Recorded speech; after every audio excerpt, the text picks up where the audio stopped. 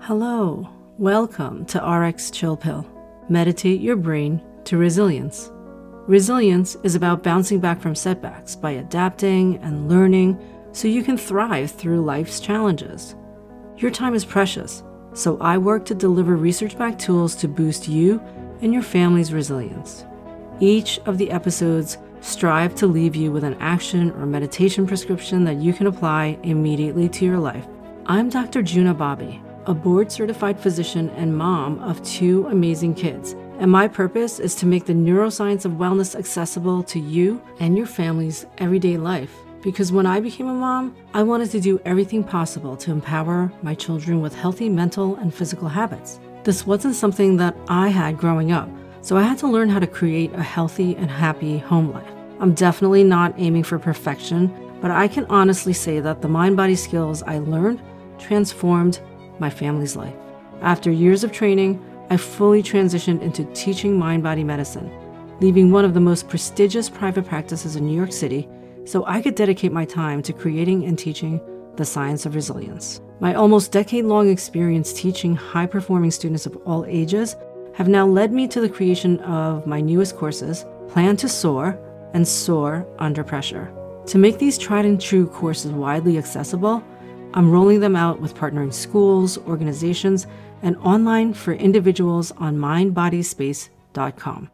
A portion of all proceeds go to those students in need. Happy New Year, 2021. If you're listening, you survived. So glad you're here, and I'm excited to start a new monthly chat called Our Highest Potential with Fiona Murden, my great friend, awesome mom, award-winning author, host of Dot to Dot podcast, and a chartered psychologist in London who coaches top performers and C-suite individuals in business, healthcare, sports, and politics to achieve optimal performance.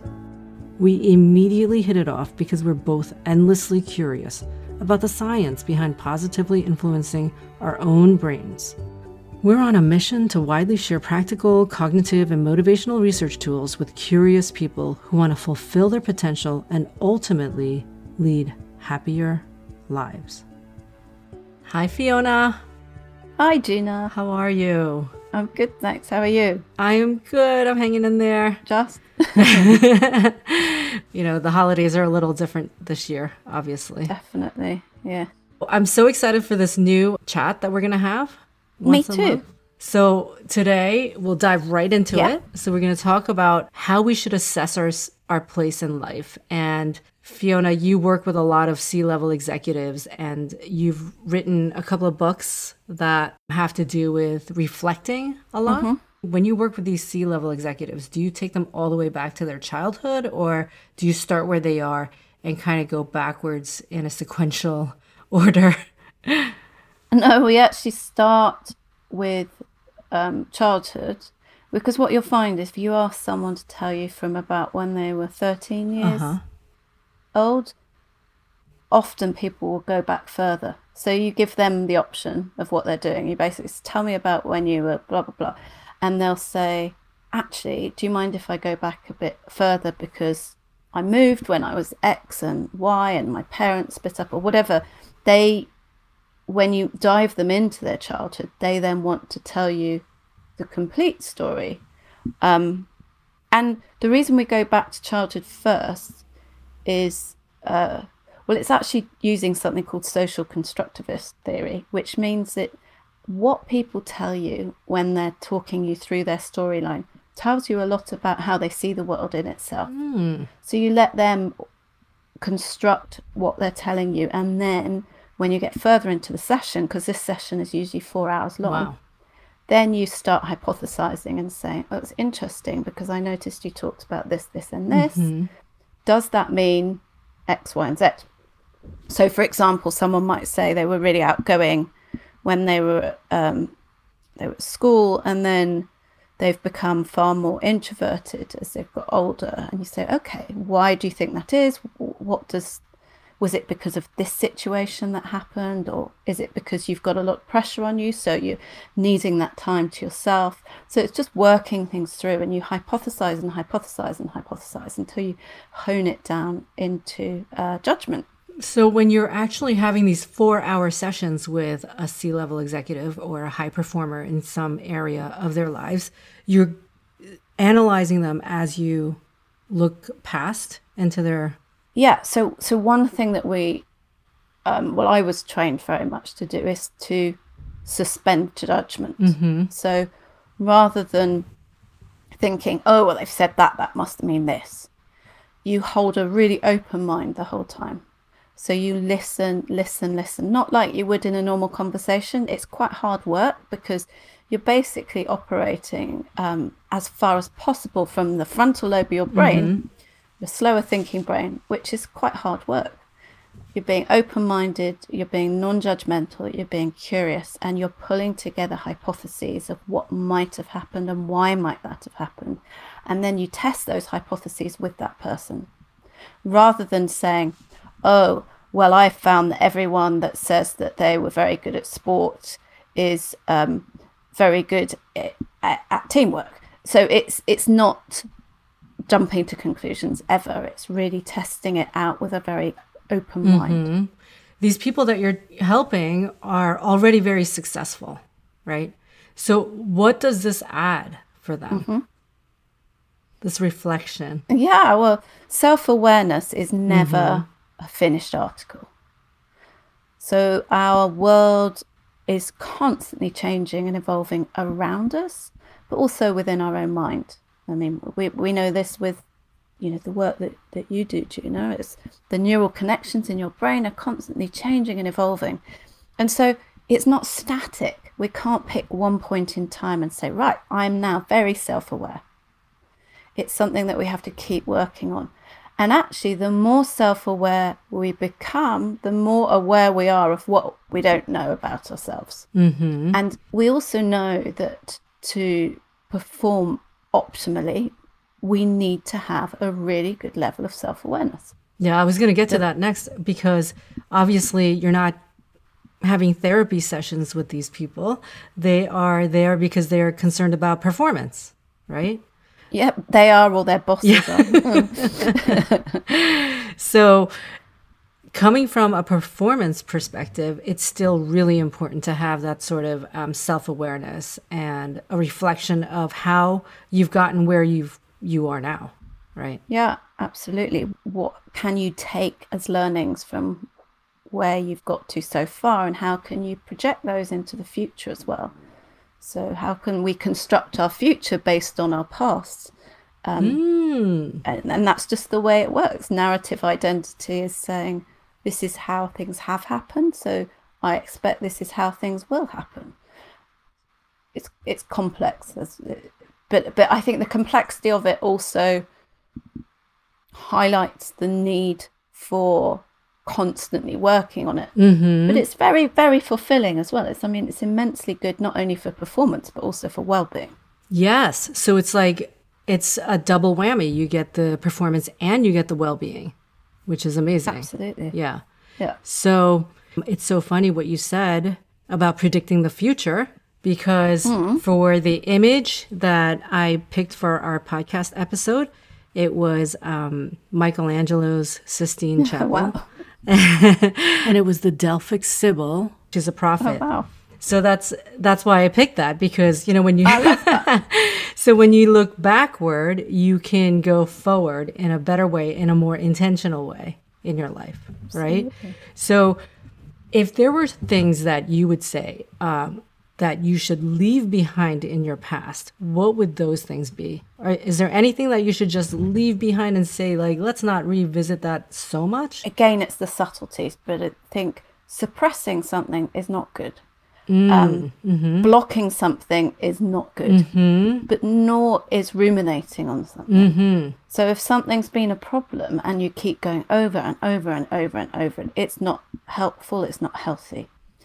But the most helpful way of looking at this, I think, is based on the research by Dr. Tasha Eurich, who is a New York Times bestseller psychologist. And she's done huge amounts of research on self-awareness. And what she found is when people introspect, her initial thinking was, well, when people introspect, they are going to be more self-aware. But what happens is when we introspect, we can get ourselves tied in knots. Yeah. We can go down rabbit holes. We can ruminate. Downward spiral. Exactly. Yes. And so then she thought, what? Ruminating is not a positive thing. We're talking Not about at all, no. So it's the keep thinking the same thing over and over and over again gets us into this spiral, like you said. Mm-hmm. And so she thought, well, how come some of these people that are immensely self-aware are introspecting, and some of these people that are actually depressed are introspecting? And what she found was that when people asked why, it got them into the negative cycles. When they asked what, it helped them to think about it far more constructively. And so when we look at ourselves inside, when we reflect, when we think about who we are, it's thinking about the what rather than the why. So rather than saying, oh, why did I fail that test? Or why did I perform so badly in that event that I just had? I mean, we all fall into it, I think, a little bit every so often is, oh, why did I say that? Why did I do that? Yeah. It's thinking, what did I say? And what would have happened if I said something different? Mm-hmm. Opens up possibilities. Absolutely. It just reframes it in a very constructive way. But then the work you do, Juna, mindfulness, I think, is so important here as well, because it's rather than clinging on to and holding tight to a thought. So why did I do that? Or why did it go wrong? Or why was I such a disaster in, year 9 when I did X, Y, and Z? It's thinking, I can let go of that. Now, it doesn't mean you're forgetting it forever. It doesn't mean it's not part of who you are. But you're not going over and over and over and over and reliving it and reliving it and reliving it. Yeah, and I love that point because it is neurologically, as memories go, it is about how we recall the memory. So scientists have seen that, when you recall something, that memory changes every single time. So if you recall it in a very negative light, constantly, asking rhetorical questions of why did I do that? And, you can't change something, then that makes it even a stronger negative memory. Whereas if you start to look at it in a different light, perhaps, what you were saying, what did I say? What could I have done differently? Opening up different possibilities for that memory. Every time you bring that memory up, it changes into a more positive learning experience. So rather than leaving that negative experience behind, we can actually repackage that memory in the way that is useful to us to go forward. Absolutely. And it's hard, because we have tendencies to think without being aware of what we're thinking a lot of the time. And we can't be aware of our thoughts. And that's where mindfulness comes in, or meditation. Absolutely. That's where metacognition comes in. Absolutely. So that's, even if you don't have a meditation practice, you could have a cognitive practice, which I know you're very well aware of, where you can start to notice, what you're saying to yourself, your self-talk, and have that sort of third person distance from your own thoughts. So that's the cognitive psychology. Absolutely. And I think if mindfulness doesn't sit with some people, which it doesn't, having a reminder that comes up on your phone several times a day, just to think, how am I talking to myself at the moment?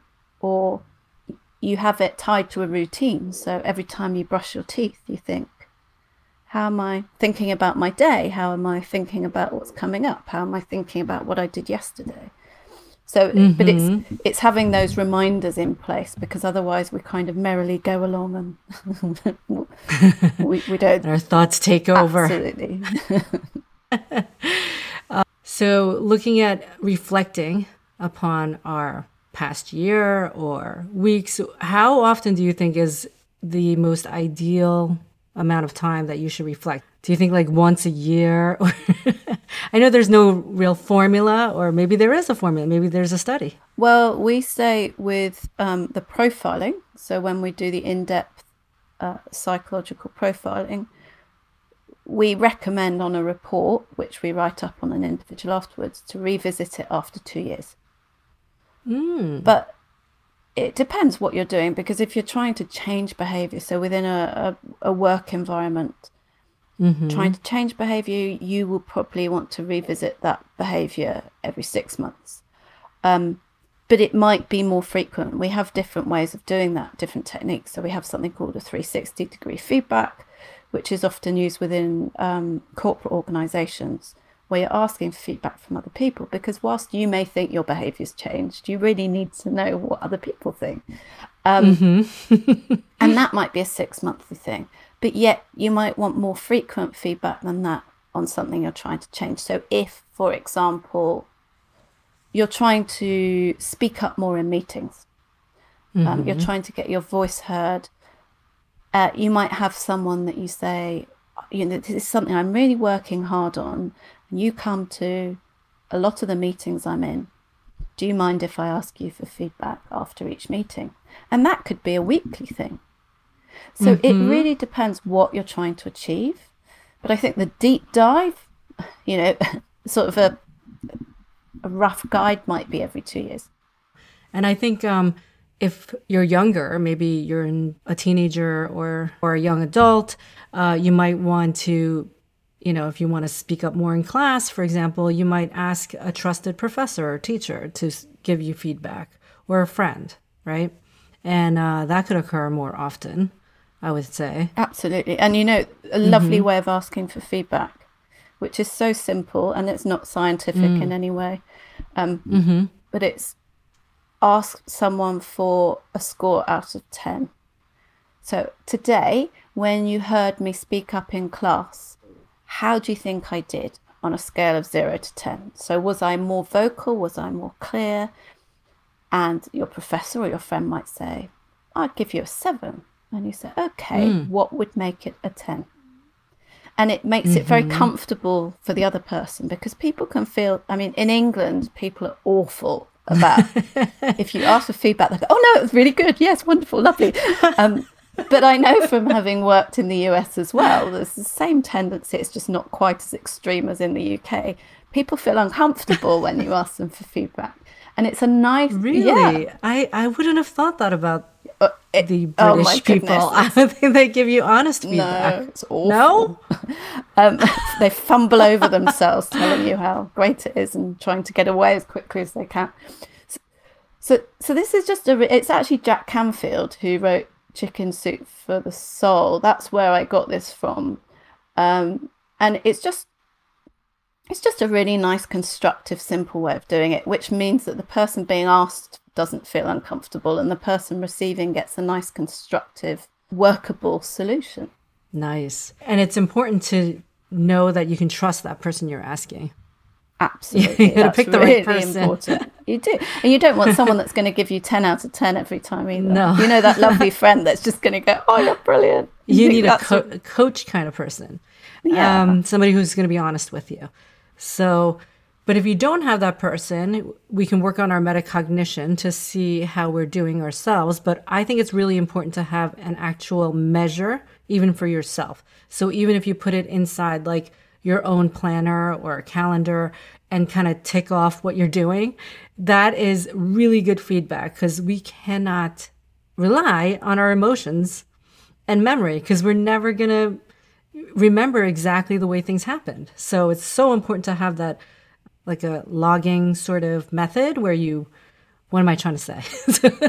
No, I think it's spot on, because unless we have a measure of some sort, we don't know how we're doing. We have no idea. And we're so bad at it, right? Humans' perception of something could be colored by whatever your emotions are in that moment. So it's really hard to totally. Yeah. I personally, whenever I present, not that we do this anymore because we're not on stage anymore, are we? But whenever I present on stage, I always think, oh, that was so terrible. That was awful. That was really bad. And then if people come up to me and they say, oh, that was great, it was amazing, I think, why are they lying to me? Because they're British. Yeah, maybe that's just true, joking. Gina. Oh, but in a situation, but have you ever seen Oh, I'm sorry. Go ahead. No, I was just going to say, in a situation like that, it's very much clouded by emotion because Yes. there's a huge amount of emotion involved in presentation. Absolutely. And I would love to go into that another one of these discussions, but because I always think I did terribly after I give a public talk also. But I have since then started taping myself, like videoing myself. And it took a little practice to become to get to a place where I'm not beating up on my performance. But now I can be a little more objective about it. And I have to be honest, like I enjoyed some of my lectures. But That's fantastic. Some of it, I was like, ooh, that has to improve. So you have to kind of be able to be honest with yourself as well. Watching a video of yourself or listening to an audio of yourself, I think that's why I love podcasting also, because I sometimes listen to my own podcast and I'm able to redo it. And in the past, I was always afraid to record myself because I was afraid that I was going to be horrible. Yeah.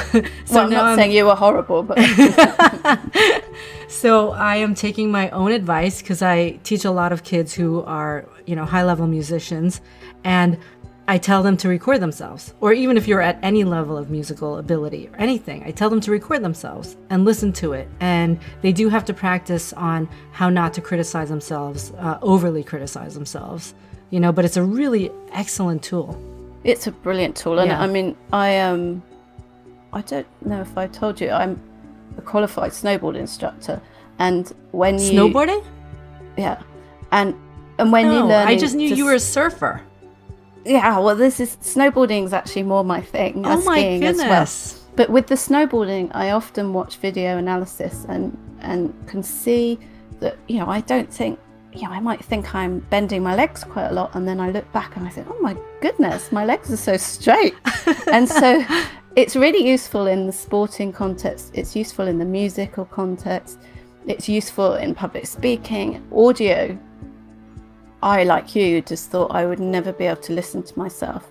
But now I have my own podcast as well. I can listen to myself. Which I love, and it's awesome. It's called Dot to Dot. But it's amazing, actually, because some podcast sessions I'll think, well, I enjoyed it, but I don't think anyone else is going to. And I listen back and I think, no, I really enjoyed that.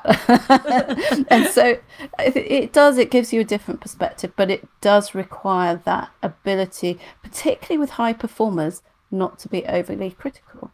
Yeah, so you have to get practice being not overly critical. Yeah, I mean, high performers have very high standards. Very high standards mean that they're always looking to...